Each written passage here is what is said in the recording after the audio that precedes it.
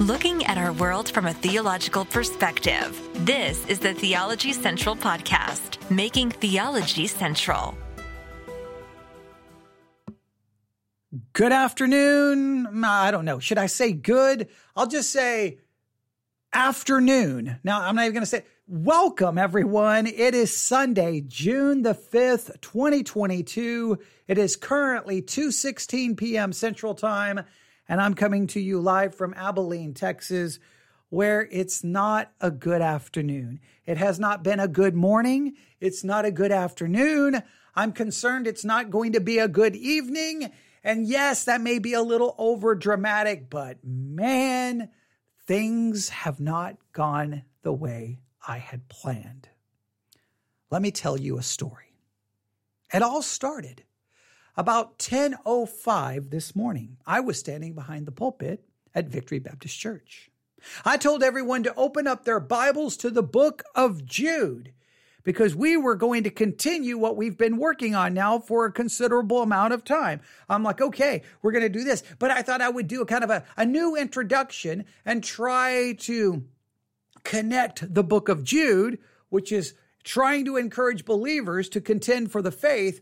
I was going to try to connect that encouragement, hey, everyone that Jude was writing to, contend for the faith, and try to connect that with a modern example where Christians today need to be motivated to contend for the faith. So we talked about the book, Jesus Calling.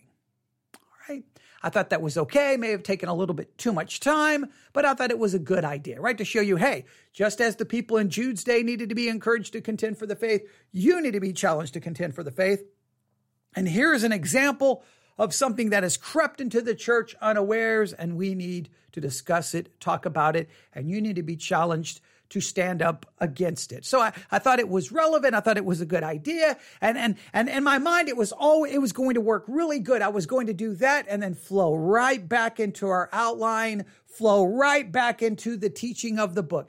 I mean, I thought it was going to be brilliant. I thought by the time I was done, people were like, I really like the fact that you gave me a modern example. It really did challenge me to take the book of Jude more serious. I thought I was going to get something positive from it.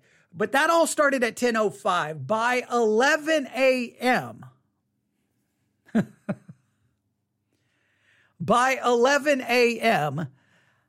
I was sweating. My face, I felt like it was like 100 shades of red. I don't even know the right way to describe it. I felt like I was burning up inside. I was embarrassed. I was humiliated. I was frustrated because everything went wrong. It's like you're driving a car and you lose control of the car. You just lose control. And it feels like it takes 30 minutes to get it back under control. And I'm through the fence. I hit a cow. The tires explode. The windows bust out. But there was no getting back on the road. In fact, the car is still left in a field somewhere, broken. And not literally. I'm using this as an illustration. Obviously, everyone understands that. But that's how bad it felt. I was just humiliated and was like, oh. In fact, literally, the second I hit stop on the sermon, as soon as I stopped it, I immediately grabbed my iPad. I was like, fine, delete from every podcast app. Just delete. So that Sunday school hour will never be heard by anyone because it was so bad. It just went so wrong. And I was getting a feeling that things were not quite going right. Now, if you've ever been a public speaker, you know, you probably understand this. Now, the problem with what I'm about to say is sometimes it's the perception that the speaker has, which may not be an accurate understanding of what's clearly taking place. But for the last couple of weeks in Jude, if you've listened to the sermons, you've noticed that I've kind of gotten a little frustrated because I feel like that every time I'm like, okay, guys, the book of Jude, there's a very critical part here. I want to make sure you understand, right? Okay, what is Jude trying to do? He's trying to get the people to contend for the faith. How does he go about doing? What's the first thing he attempts to do to encourage them to contend for the faith? He gives them reminders. Now, and what many people do and you'll see this in many commentaries, and in fact, you'll just notice this if you have your Bibles open to Jude. I know I'm speaking like this, like everyone listening to me knows the book. But I've really tried to make this point. And I feel like that no matter how many times I make the point, someone will say something which demonstrates that they're not getting the point. And as soon as that starts happening, in my mind, everything starts unraveling because I'm like, well, what am I supposed to do? How many times do I have to go back over this? So let me explain. So here's Jude. He's the servant of Jesus Christ and the brother of James, to them that are sanctified by God the Father, preserved in Jesus Christ and called. So here at the beginning, we have the greeting and we have the author identified. We have the recipients identified, and the recipients to this letter are those that are sanctified, they are preserved, and they are called. And then there's a blessing given. Then we kind of have the purpose of the book given. The purpose is, hey guys, I was going to write to you about the common salvation, but I couldn't do that because I need to do whatever I can to exhort you, to plead with you, to beg you to contend for the faith. Now, I want to make sure we just drive this point home. He's trying to get them to contend for the faith. He's not there warning them about danger. No, he's there trying to say, look, there is a problem, there is danger, but I'm not trying to warn you not to follow it. I am trying to beg you to contend with it. It's not written like, hey guys, there's these false teachers. Don't do it. You're going to be judged. You're going to be destroyed. No, it's like, hey guys, you're called, you're preserved. Okay, you're okay. But there's these false teachers. I need to challenge you to contend.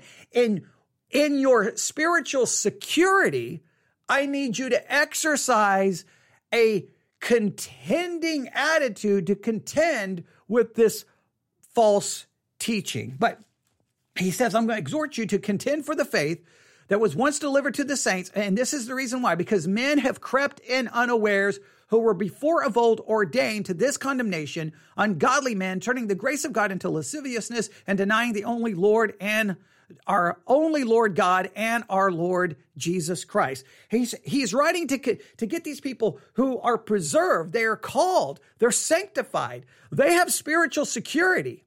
But there's these people who've crept in unaware, and they're turning the grace of God into lasciviousness. They're ungodly. They're denying God. I need you, who's safe and secure here in the pew, to get up and contend with these men who have crept in unawares. You've got to contend. Now, how is he going to motivate them to contend? Well, he starts reminding them of things. Starting in verse 5, I will therefore put you in remembrance. The you there is referring to the people he's trying to get to contend for the faith. So the purpose of the reminders is to motivate them to contend. The purpose of the reminders is not to say, hey, you better not follow those false teachers, because if you do, you're going to be judged. No, it's trying to say, hey, these reminders are examples of people being judged for, in a sense, departing from something. And so he's trying to use these reminders to motivate them. Now, so many books and so many commentaries take the reminders almost as warnings. Hey, you better not follow those false teachers or you're going to be judged like Israel was when they came out of Egypt. Hey, you better not follow those false teachers or you're going to be judged like the angels who left their first estate. Hey, you better not follow those false teachers or you're going to be judged like Sodom and Gomorrah. And that isn't, I believe, a completely incorrect way of interpreting the book. But every time I seem to mention that, I'm getting this like, either, I don't know, there's just something not connecting. So then that causes me to go, okay, I got to go back over this. And then the more I go back over it, everything just spiraled out of control. Well, we have in the past, I've already given an outline. Here is the outline I've given everyone. We have the greeting in verses 1 through 2. We have the purpose stated in verses 3 through 4. We have the reminders in verses 5, 6, 7, 9. Let's see here. 11 and 14. Those are all reminders because it points to past events. Then we have the description of false teachers, and we see that in verse 8. We see that in verse 10. We see that in verse, not really 11. We see it in verse 12, and you go on. So I did, when I gave the outline, or at least the initial outline, I told everyone that sometimes in books, it goes very much in kind of like in order. But I don't think that's going to work in this book, because I think we're going to have to group some ideas together by taking a verse here and then a verse there and bringing them together. Because to me, you've got, I'm giving you these reminders to motivate you. And then I'm going to give you the description of these false teachers. And that may be related to the reminders, but I'm going to do that. Now, I thought we had already kind of came to some understanding of that, I thought. And one of the things I've wanted to do in Jude is I wanted to make it kind of a hermeneutical exercise, right? I wanted the people to be involved in trying to put together the outline. But I thought we had already kind of worked out the outline in verses 1 through 2, verses 3 through 4. And then I thought we'd kind of already worked out the basic concept with the reminders, or at least I thought we had already kind of come to some understanding. Now, this morning, we were going to come to this whole discussion about Michael the archangel. Now, verse 7 is Sodom and Gomorrah. There's that reminder, right? Then verse 8, it goes to something different. Likewise, these filthy dreamers defile the flesh, despise dominion, and speak evil of dignities. That seems to be describing the false teacher. This is not a reminder. This is not, hey, I'm going to remind you about these things. Now look at these individuals. Then immediately he goes right back to, hey, Michael the archangel, which is something that has happened in the past. So I see that different. I see the description and the reminder. Now I knew it was going to cause a little bit of confusion, but I'd already clearly established this previously, right? Or at least I thought I had. But it didn't quite work out that way, because then there was discussion. Well, wait a minute.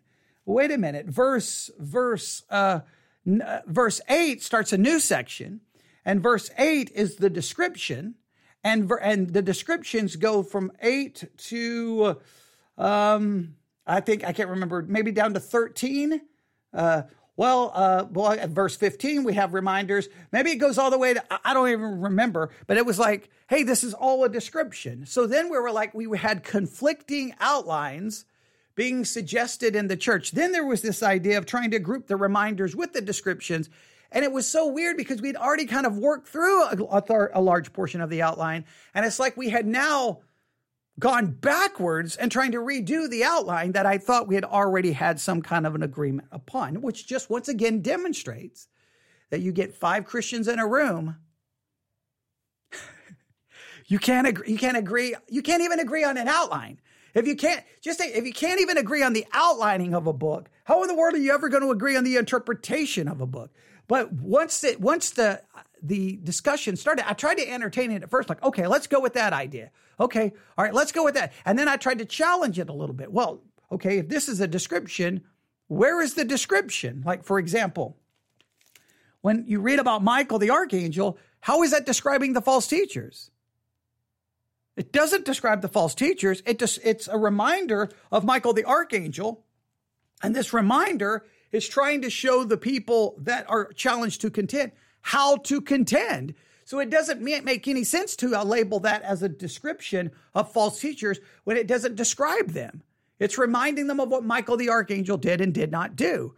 So I was like, okay, this is getting like, how complicated are we going to make this outline? Like how convoluted are we going to make this? Can we just say, here's the reminders, here's the descriptions, right? Or as I have, reminders, descriptions, and directions,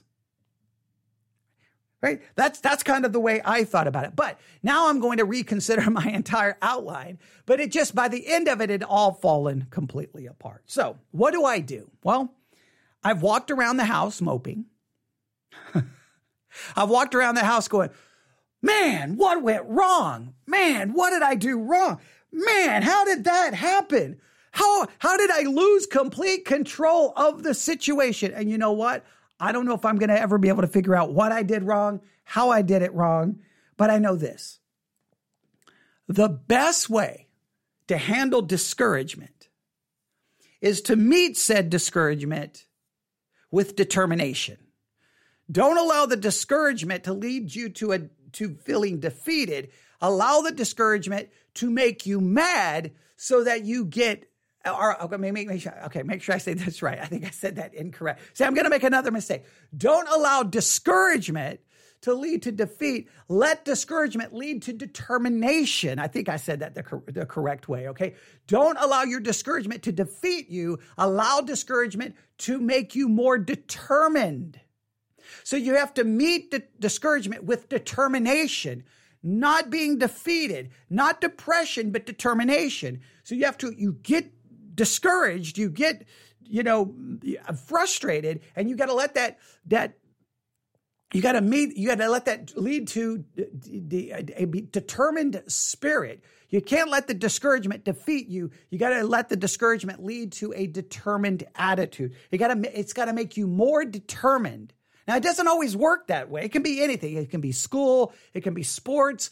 It goes wrong. You make all kinds of mistakes, or you fail, or you don't catch the pass. You don't make the shot. Whatever the case, you fail in martial arts. You fail the test, whatever the case may be.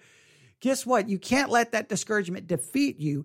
You have to let it motivate you to get determined. So I went through a kind of a pity party, and then I'm like, you know what? It's Sunday afternoon. I could just sit back and I could relax. I could let my voice, rest a little bit, because you can hear it struggling a little bit. I could just get a little bit of rest. But you know what? I'm not going to let this discouragement defeat me. I'm going to get determined, and I'm going to walk right back up those stairs.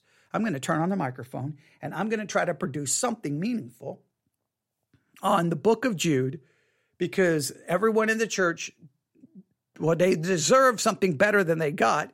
And everyone listening online deserves something better than God. So the only thing I could think to do was, you know what?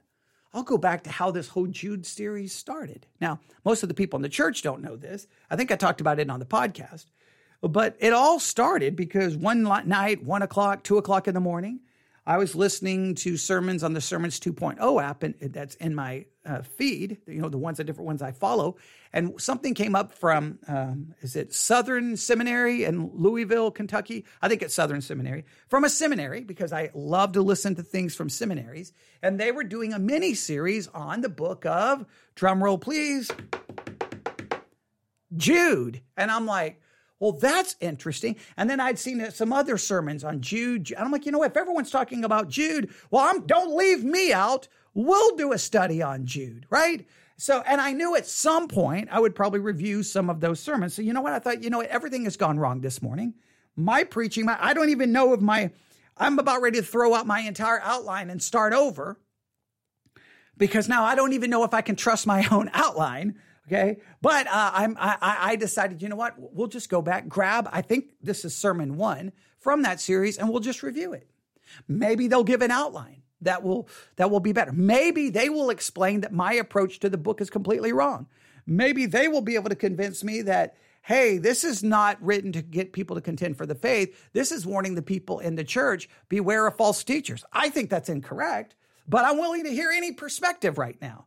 So I thought we would spend maybe 40 minutes, 45 minutes. We'll try to take this up to an hour and see if we can gain something from this, right? Something maybe positive. I can, out of my discouragement, out of my defeat, maybe I can let my determination lead to something productive. Maybe I can try to make up for it. You don't really get a do-over, do you? There aren't do-overs, right? There's no doing over what I did this morning, because what happened. I can't fix it, right? Sometimes I think that's one of the frustrating things being a pastor. When the sermon goes wrong, most of the people who leave, they just go home and whatever, okay, that wasn't a good sermon, whatever. And then by 1 or 2 o'clock in the afternoon, they're taking a nap, they're eating, they've already forgotten about the sermon. But it's the pastor that at 2:35 p.m. on a Sunday afternoon, I'm still obsessing over the sermon and how everything went wrong. And I'll be obsessing over it at 1 o'clock in the morning. I probably won't be able to sleep because I wasted an hour of everyone's time, an hour of my life I can never get back. an hour of life that should have been dedicated to a correct teaching of God's word went wrong. And I can't make up for that. I'm so obsessed about time as it is. I hate wasting 1 second of time. And I wasted an entire hour where I did not handle the word of God correctly. I don't know how I lost control of it, but I did. So I'm going to try to not waste this hour where I could just be doing nothing. But instead of doing nothing, I'm going to let that discouragement, that defeat, lead to a determination, and I'm going to be determined to get something out of this. Now, I'm hoping it goes well. It's been a long time since I've heard this. I don't even remember if I listened to everything, because typically when I start, I'm like, oh, that's good. Let's save that and we'll review it together. But so I don't remember where this is going. I don't know what they're going to do, but I figured let's see how they handled Jude. I'm hoping this is the introduction. I'm hoping. If it's not, I'm going to be very frustrated, but I'm hoping this is the introductory message. They have it labeled as Jude 1 through 2.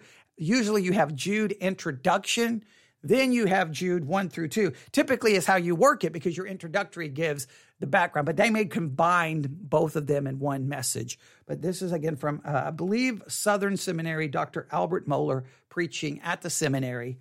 And well, let's see what we can learn. See if this makes...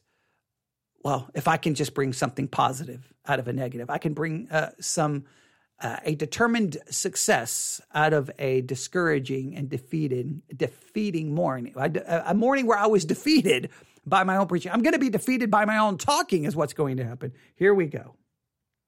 It is a good thing for us to be together for any chapel service, a good thing to be able to sing songs like we have just been singing. So many things going on in the world. Imagine trying to maintain a focus like we are disciplined to do on this campus. Imagine coming into a service like this, but imagine it not being in Louisville, Kentucky, but in Kyiv, in Ukraine. You could transplant this institution in any number of other places on earth, and you could recognize that there would be issues and events impinging upon us. We could be a seminary by a bridge connecting the United States and Canada, blocked by trucks from coming into the worship service. We could be just about anywhere, but by God's grace and mercy, you look at all the headline news and you recognize all that could be a distraction to gathering together for Christian worship, for that matter, pursuing Christian higher education, theological education. But let's be honest, there are plenty of distractions here. There are plenty of other places everyone could be. There are plenty of other occasions and gatherings to which anyone might go. The fact is that in life, worship is always, the gathering of God's people is always a refuge from distraction. Interesting approach. He starts his message on Jude by discussing the fact that there are distractions in life and that worship is always a refuge from distraction. That's a beautiful thought. Now, again, I've said I do the same thing. Everyone does it. That sometimes when you're preaching, you have this thought and you want to connect it to your sermon. Does this connect with Jude? Is he going to make it connect? Or is it just his introduction? I don't know. We'll see. But it's an interesting approach. I thought he was going to say, hey, if you look at the news, there's some serious messed up stuff in the church. And that is why we're going to be studying the book of Jude today. I thought maybe that's the direction it was going to go, but let's see. It's not a flight from reality, however. We're coming together because that's what Christians do. We're together today because this is what this learning community does. God's people come together regularly, hungrily for the Word of God, and to the Word of God we turn. But we do so recognizing that what we are doing right now is subjecting ourselves as eagerly as possible to the onslaught of the Word of God. We are coming into this place in order to dare, by God's grace and by his love, to hear him speak. God speak. Not a prime minister, not a president. God. The audacity of that goes beyond what many people plan to entertain as even a thought. It's something from which demons and others would flee. That's what brings us together. A short book, to be sure. Still kind of an interesting approach. Interesting approach to Jude. So, but again, sometimes you step into the pulpit and you have so many different things you want to discuss. And again, he may transition. Like you see this, he's 3 minutes in, so this is the introduction, and then typically you have to build that bridge so that you get from your introduction into your main point, right? So what's going to be that transitional bridge to get there? Or is it just going to be like, okay, hey, I just want to talk about distractions and worship and hearing from God, and then boom, right? It's perfectly okay. I'm just pointing out, my mind, I'm like, okay, Jude, because that's all I want to talk about today is Jude because of how bad my preaching went this morning. So I want to get to Jude. So maybe that I'm a little impatient. Here we go. The book of Jude. I know you can find it. Just before the final book of Scripture, the book of Revelation, the letter of Jude. It's in a series of short letters, particularly 2 John, 3 John, and Jude. Following the very familiar pattern of letters from the first century and from the ancient world, we recognize the letter form. We're going to be taking a closer look at every single word of this very short letter, often referred to as an epistle. I want to tell you why all my life, my Christian life, I have been drawn again and again to this letter. And why now? Hear the word of the Lord. The letter of Jude. Jude, a servant of Jesus Christ and brother of James, to those who are called, beloved in God the Father, and kept for Jesus Christ, may mercy, peace, and love be multiplied to you. Beloved, although I was very eager to write to you about our common salvation, I found it necessary to write appealing to you to contend for the faith that was once for all delivered to the saints. For certain people have crept in unnoticed who long ago were designated for this condemnation, ungodly people who pervert the grace of our God into sensuality and deny our only Master and Lord, Jesus Christ.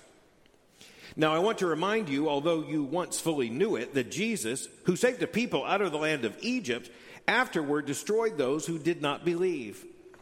And the angels who did not stay within their own position of authority, but left their proper dwelling, he has kept in eternal chains under gloomy darkness until the judgment of the great day, just as Sodom and Gomorrah and the surrounding cities, which likewise indulged in sexual immorality and pursued unnatural desire, serve as an example by undergoing a punishment of eternal fire. Yet in like manner, these people also, relying on their dreams, defile the flesh, reject authority, and blaspheme the glorious ones. But when the archangel Michael, contending with the devil, was disputing about the body of Moses, he did not presume to pronounce a blasphemous judgment, but said, "The Lord rebuke you." But these people blaspheme all that they do not understand, and they are destroyed by all they, like unreasoning animals, understand instinctively. Woe to them! For they have walked in the way of Cain and abandoned themselves for the sake of gain to Balaam's error and perished in Korah's rebellion. These are blemishes on your love feasts.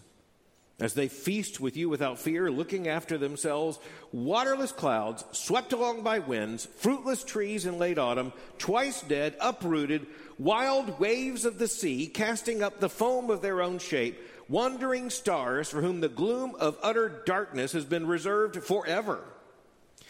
It was also about these that Enoch, the seventh from Adam, prophesied, saying, "Behold, the Lord came with 10,000s of his holy ones to execute judgment on all and to convict all the ungodly of all their deeds of ungodliness that they have committed in such an ungodly way, and of all the harsh things that ungodly sinners have spoken against them.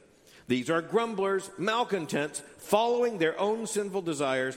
They are loud-mouthed boasters, showing favoritism to gain advantage.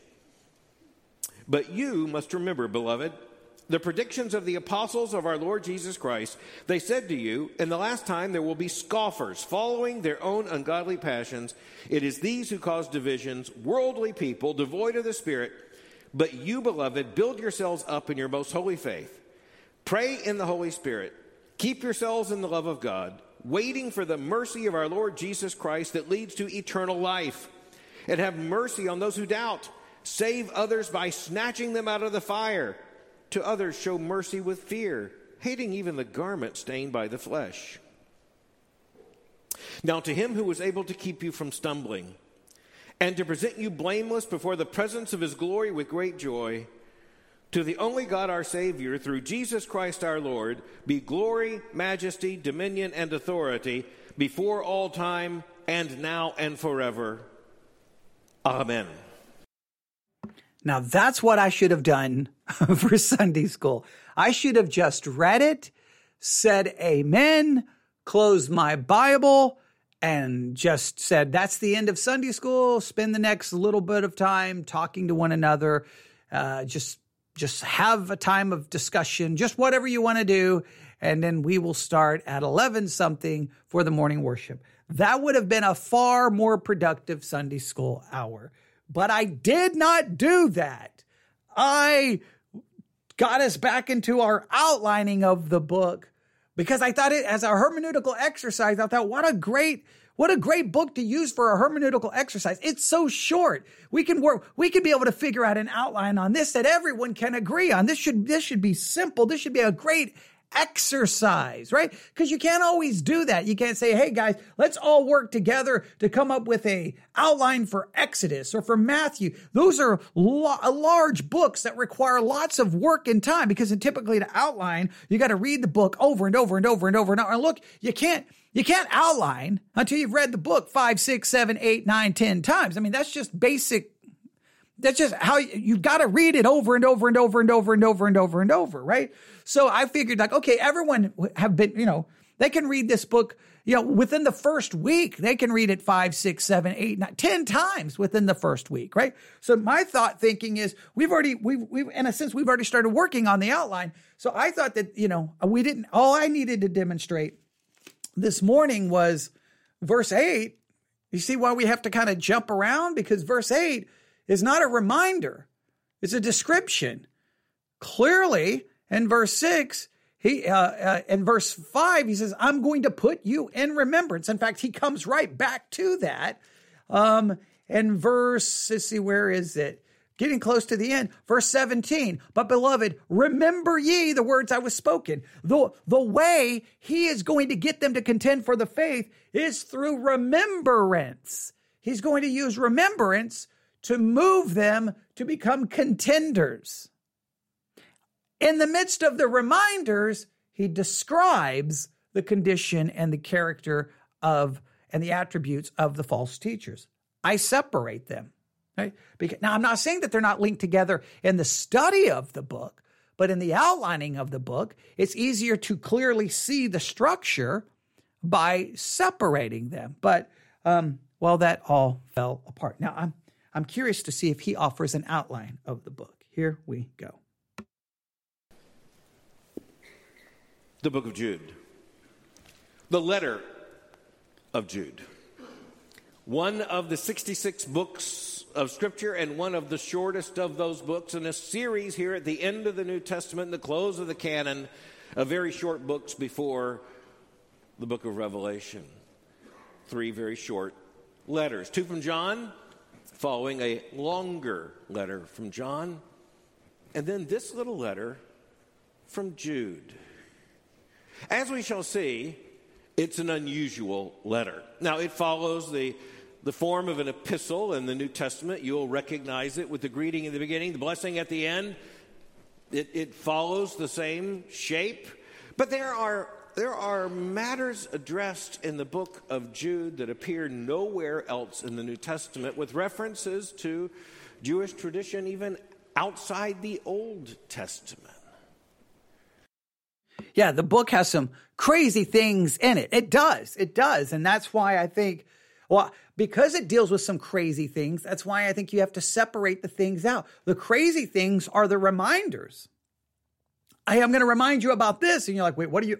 Michael the Archangel did what? Wait, Enoch said what? Like, I think for study purposes, I've got to place this in separate categories because they're so distinct, because the reminders are there to motivate from being just a church member to a contender for the faith. It is through the reminders is the way they are doing that. So I don't know. I'm still committed to the reminder concept in my outline. I'm still committed to that. All right, let's see what they do.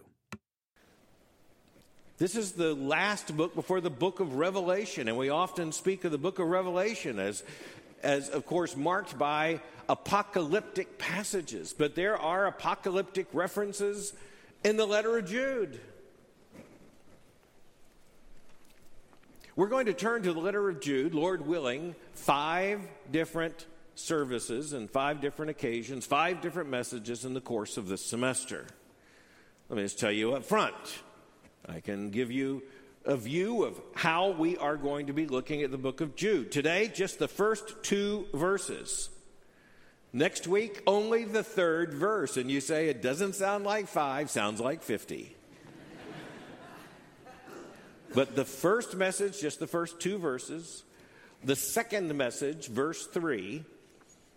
The third message, verses 4 through 16. Then 17 through 23. And then the closing doxology, the benediction at the end, verses 24 and 25.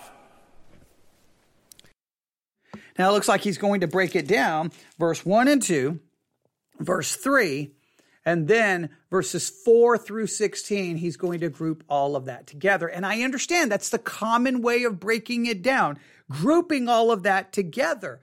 My contention is no.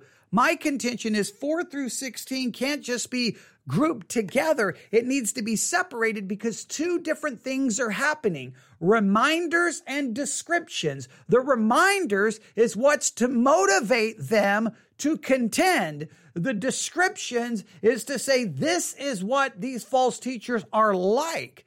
And it may be connected that what they are like are connected to the reminders. I'm not denying that. But for outlining purposes, I thought it would be more important to separate them. But as you just heard, at least the way the preaching of it, that's how they're going to break it down. In fact, if we were just, I'm just curious. I don't know if this will work. Let me just do this. All right. I could be completely wrong here. All right. I'm going to go here. How others break it down. Okay. If I just go online and look for outlines. All right. Here's what we have. We have let's see here. Outline. Greetings. Purpose. Then they have God's judgment and times past. Okay, so this is how this outline works. Greetings, verses 1 through 2. Purpose, verses 3 through 4. God's judgment in the past, 5 through 7. Character and doom of false teachers, 8 through 19. Exhortations to build their faith, 20 through 23. Then doxology. So what they do is, instead of grouping it from verse 5 to 16, they just only go 5 to 7, and that's God's judgment in the past. Then they use 8 to 19 to say, this is the description of the false teachers. 8 through 19 is the description of the false teachers. But look at what I have a problem with.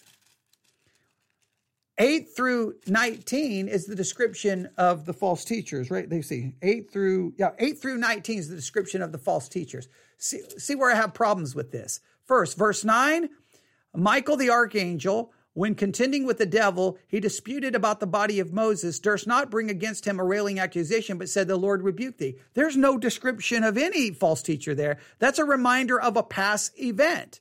Now, you could say verse 11 is, because woe unto them, for they have gone in the way of Cain, greedily after the error of Balaam, and perished in the gainsaying of Kor. Okay, I understand that is the description, but it is also a reminder. So I understand verse 11 is one where you could have a little bit of difficulty. I understand that. Then it goes back, but then look at verse 14. Enoch, also the seventh from Adam, prophesied of these, saying, behold, the Lord cometh with 10,000s of his saints. That's not a description of false teachers. That's a reminder, okay? Then in verse 17, but beloved, remember ye the words which are spoken. This outline says that verse 17, needs to be in the outline calling the character of false teachers. That's not giving me the character of false teachers. That's giving me a reminder. Okay? I don't understand what is so complicated about this. But so even there, that outline, I don't get the outline. It doesn't make any. You're grouping passages together that is not doing what you say they're doing. If you say, hey, these verses describe false teachers, then every one of those verses has to describe the false teacher. It has to give me their character. You can't have a verse that says, beloved. Okay, that's not the false teachers. Remember the words which were spoken before of the apostles of our Lord Jesus Christ. That is not a description. When I read, hey, Michael the archangel did this, that's not a description. Those are reminders. I don't understand. What if I don't understand why nobody else understands, okay?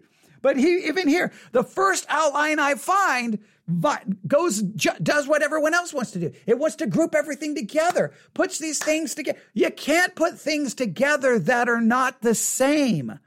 I can't put a reminder together with a description because a reminder is different than a description. A reminder is saying, look back. The description is saying, look in the present. They're different. Okay. That doesn't mean in the teaching of the description, I don't link it back to the reminder. It means in the outline, I separate them so that I can clearly observe what's in the text, because the reminders have a specific purpose to motivate the people to contend. All right, let's continue.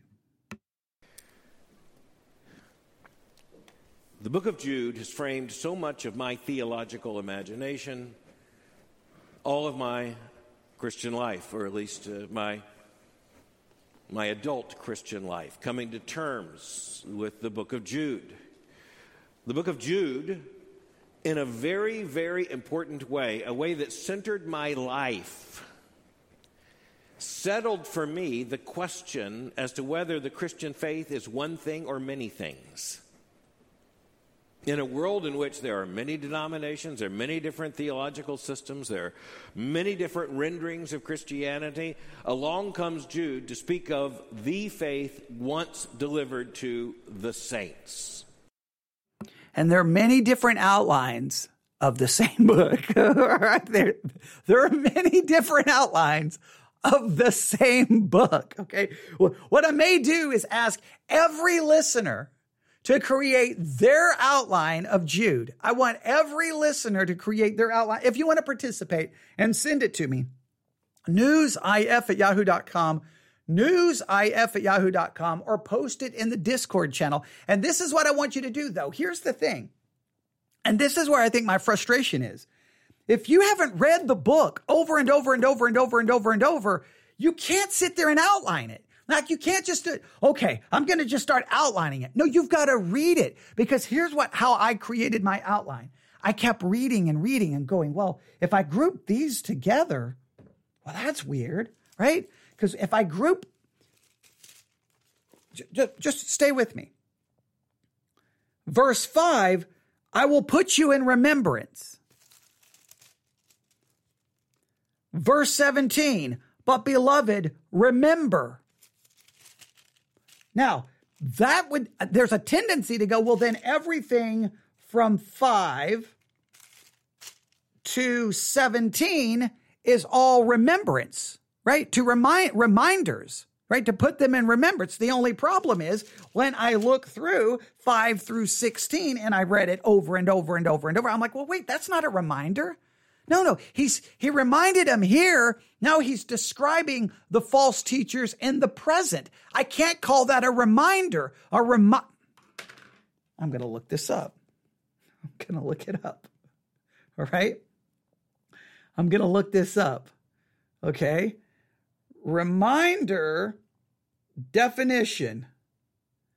A reminder, a thing that causes someone to remember something.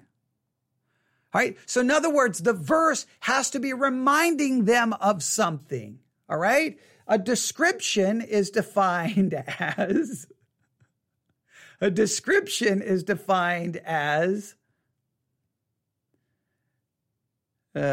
see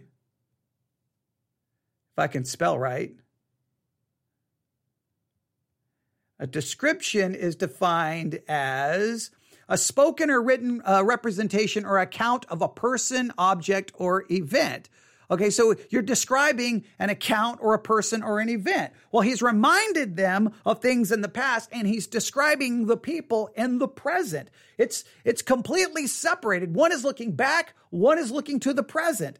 They're separated by their tense. They're separated by the purpose, everything. So it's just funny, like, hey, there's all of these different kinds of things within Christianity. Yeah, and there's all these different kinds of outlines as well. Let's see, I'm hoping he offers some kind of outline. Maybe he's not going to do so.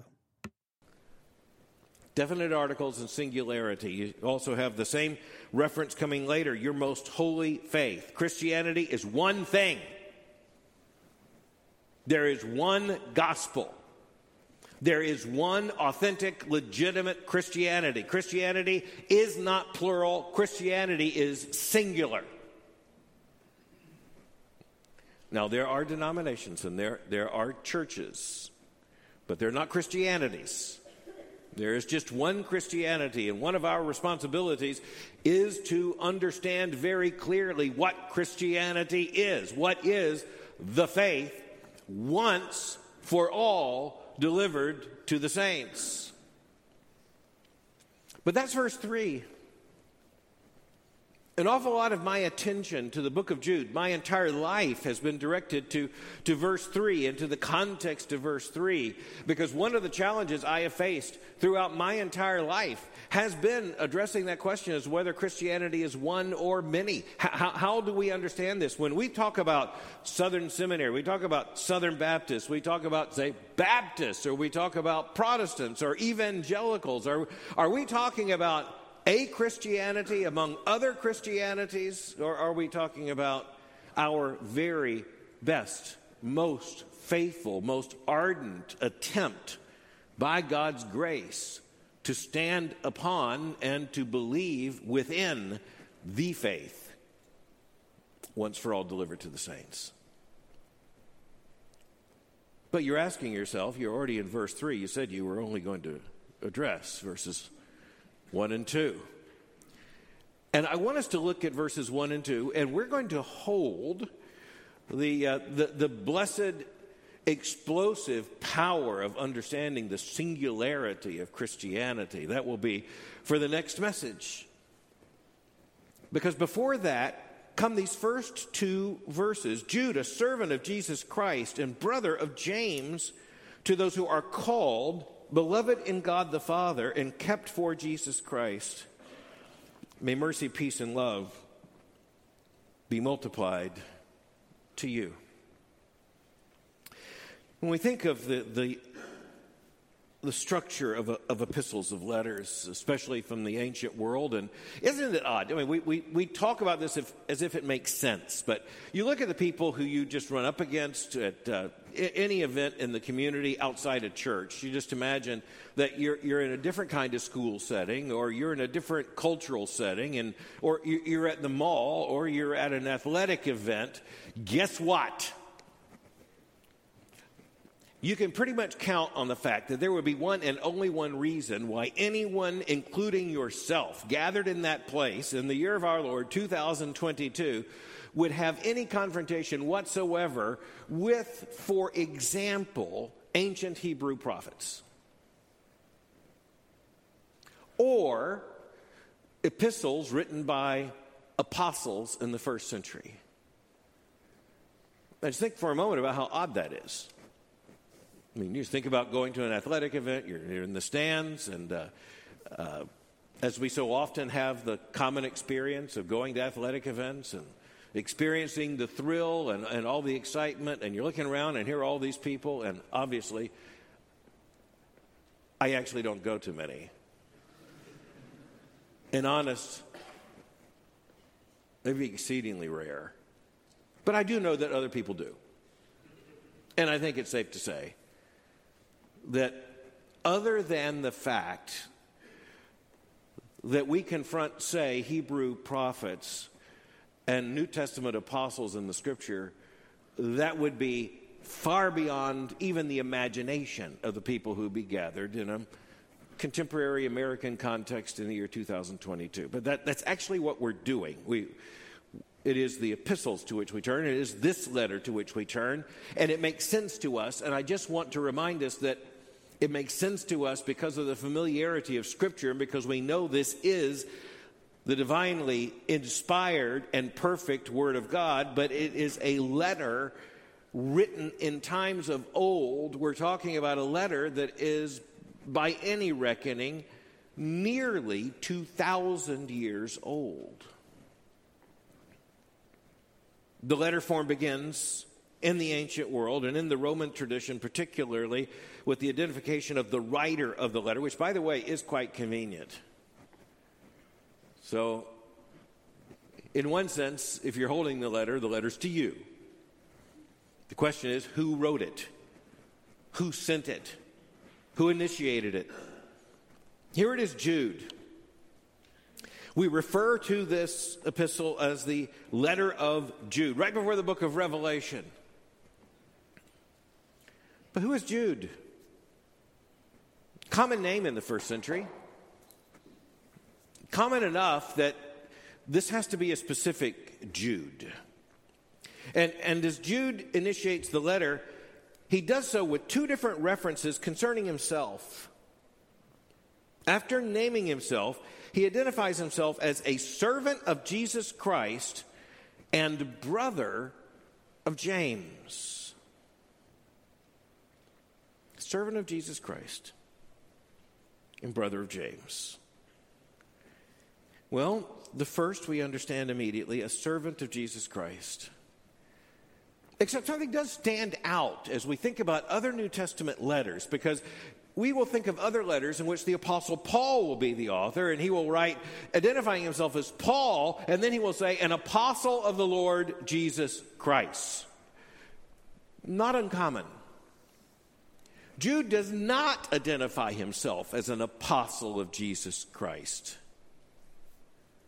There's no doubt this belongs to apostolic Christianity. That's why so early on, this book was recognized as included within what we would call the New Testament canon.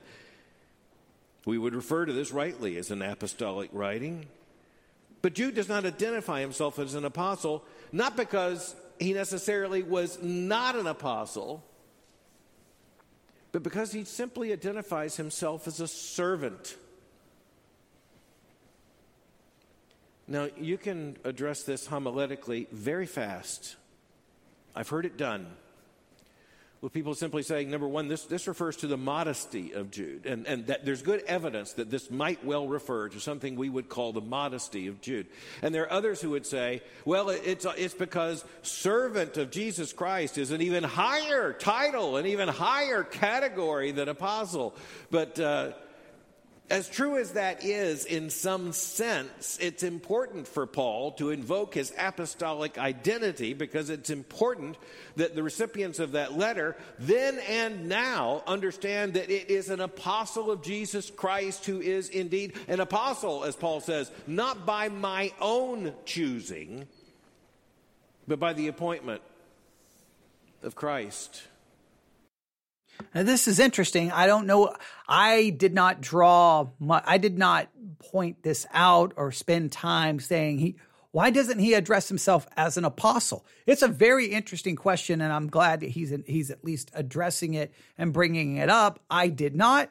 I was more focused on the outlining of the book. As you've heard me already mention a number of times here, I've spent so much time focused on the outlining, and the reason I did is the more I read the book and the more of outlines I looked at, I found myself exceedingly frustrated that the outlines did not correctly observe what's in those sections, because they had things in those sections that did not actually do what they labeled the section to be doing. In other words, if you say, this is a description of false teachers, and then I read a verse that says,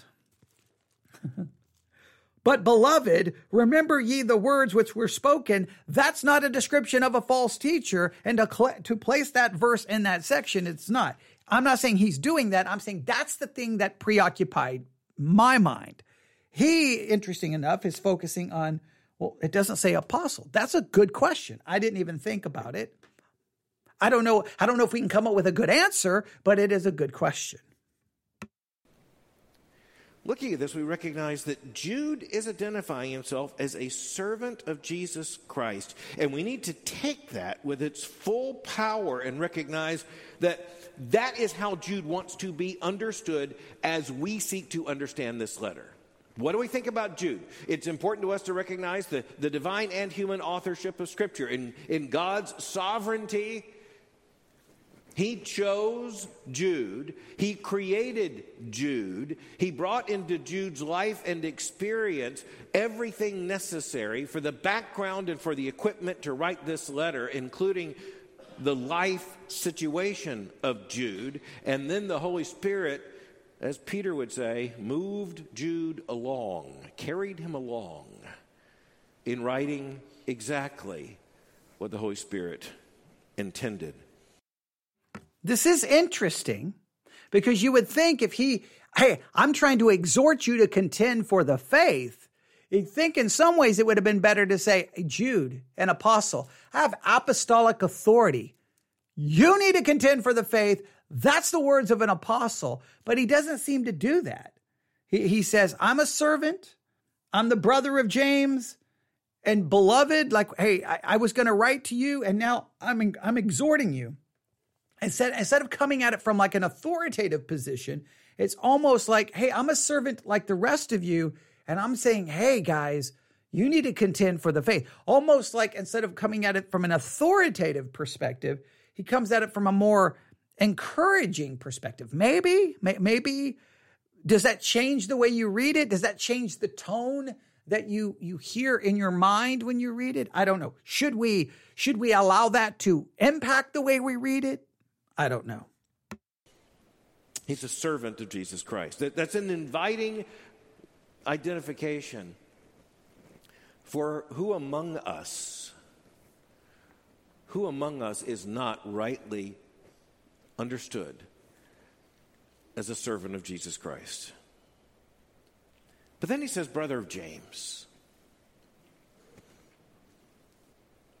So now we actually do know who Jude is.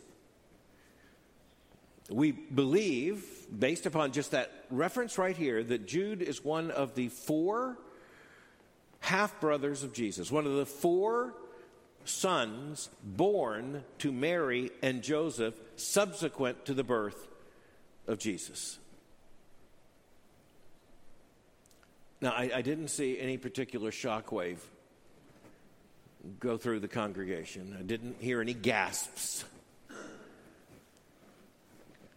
But for a great many centuries of the Christian experience, interpreters tried to find some other way to say who Jude might be. And that was especially true, actually, in pre-Reformation and post-Reformation developments, going all the way up into the 19th and 20th centuries in Catholic thought. Jude identifies himself as a brother of James. So we need to work backwards. James. A reference merely to James, to the name James, could mean only one James, and that is James, we know, the great apostolic leader of Christianity in Jerusalem, the great apostle whose work we well know, whose writing in terms of his own letter we have. This is James. To say James was to utter the apostolic authority of the great leader of Christianity in Jerusalem in those crucial early years of the Christian church, there in the very place where Christ had been crucified and raised from the dead. James is referred to very clearly and even deferred to because he's the brother of Jesus. But remember, the flow of New Testament revelation, James was not an early believer in the Lord Jesus Christ. As a matter of fact, you look at a passage like 1 Corinthians 15, where you have the risen Christ appearing. And of course, Paul will eventually put himself at the end of that line. And finally, to me, but he appeared to James. And so we have internal evidence as well as external attestation to the fact that these brothers of Christ, who were his half-brothers because they were the sons of Mary and Joseph,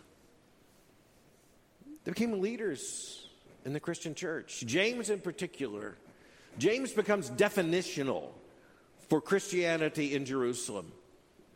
In so many ways, you could simply say that by the time you reach the early New Testamental time, figures such as James and John and Peter and Paul were understood as the pillars of the church, even as the prophets and the apostles were the foundation. This is James. This is the brother of James. Now, in identifying himself as the brother of James, he identifies himself as the half-brother of Christ. But he doesn't begin with that.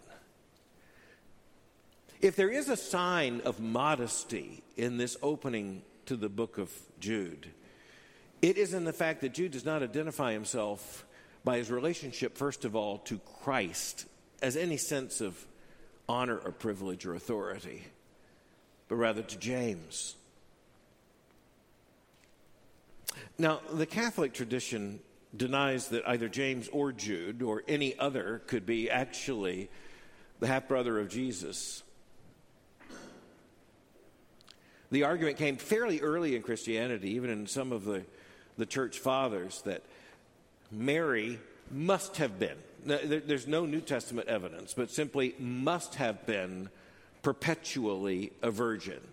That is, that she and Joseph never had the experience of the conjugal union of husband and wife. Clement of Alexandria came back and said, by logical inference, as if this came to him in the middle of the night, that meant not only the perpetual virginity of Mary, but the perpetual virginity and continence of Joseph.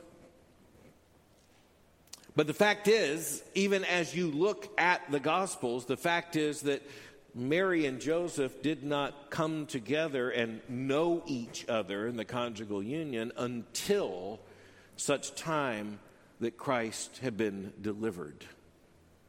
There is no theological necessity for anything like the perpetual virginity of Mary. There is no biblical foundation for anything like the perpetual virginity of Mary. There is no doctrinal utility to anything like the claim of the perpetual virginity of Mary. It is instead an invitation to focus on Mary in a way that the New Testament steadfastly resists.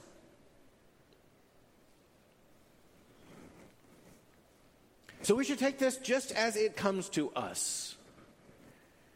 That the one who's written this letter by the inspiration of the Holy Spirit is a servant of Jesus Christ, who is none other than his half-brother, born of the same womb as Jesus, born of the same womb as James. I spent that time on verse 1 just to say, this is explosive. It isn't to us because of the ring of the familiar, But this is explosive. If you're in the early church and you're receiving a letter, and this letter's coming with some authority, is it coming from a deacon? Is it coming from an elder? Is it coming from a friend? Is it coming from a speculator? Is it coming from an encourager? Or is it coming from an apostle? Or is it coming from the brother of James? Knowing what that means. Jude, a servant of Jesus Christ and brother of James, to those who are called, beloved in God the Father. Okay, we'll stop there. I think it's interesting, and I'm glad he spent some time doing that. Really some good stuff right there. That's why I subscribe to them, to Southern Seminary, because I usually hear good stuff. So that's one of the reasons. And I think I've told other people to subscribe to every seminary you can find on Sermons 2.0 app. You should subscribe to all of them. But I think it's interesting because it's making me think, how should the book be read? He doesn't come at them in a very authoritative way. He comes in a very humble way. Hey, guys, I'm a servant. I'm the brother of James. Now that still is some modesty there, because he could say I'm the half brother of Jesus. But what I think is interesting is, hey, I gave diligence to write unto you of the common salvation, the salvation that we all have. He doesn't come at it from an authoritative approach, very much from like, hey, I'm a servant just like you. And you guys, you've got to contend for the faith, almost in an encouraging way, not an authoritative way. Maybe that's a wrong, but I think there's something to that based on the information we just heard, which was well presented. Now, what he's going to do here is spend some time, how the recipients of the letter are described: sanctified, preserved, and called.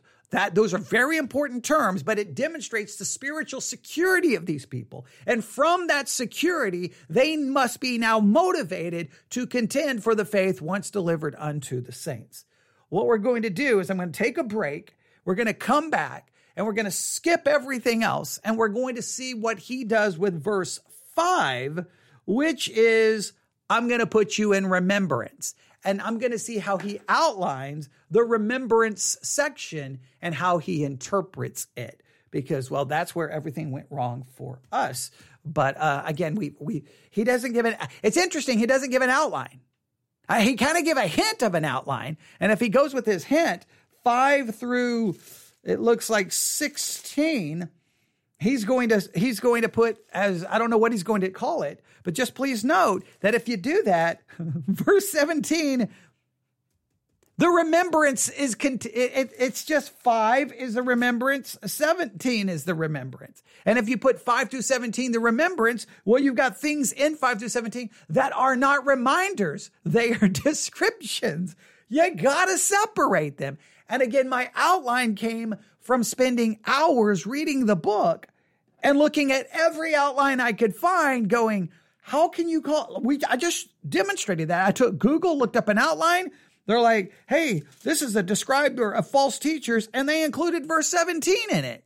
Verse 17 is not a description of a false teacher. Verse 9 is not a description of a false teacher. So why could you call that? That's not observation, okay? That's not observation. The observation is realizing there's a distinction between a reminder and a description. There is. So hopefully my discouragement was met with determination, and hopefully that has been somewhat productive for this hour and 8 minutes. But just stay with me. I'll be back in about 5 to 10 minutes because we're going to see what they do with verse 5. All right. Thanks for listening. If this was not helpful to you, I understand that. Right? Probably wasn't, but I'm just having my own counseling session with myself. So if you're tuning in, great. If it doesn't help you, I apologize, but I'm hoping it helps me, because here in a couple of hours, I've got to be standing back behind the very same pulpit where everything went wrong this morning and try to do so with some level of confidence. When it goes wrong, you lose that confidence.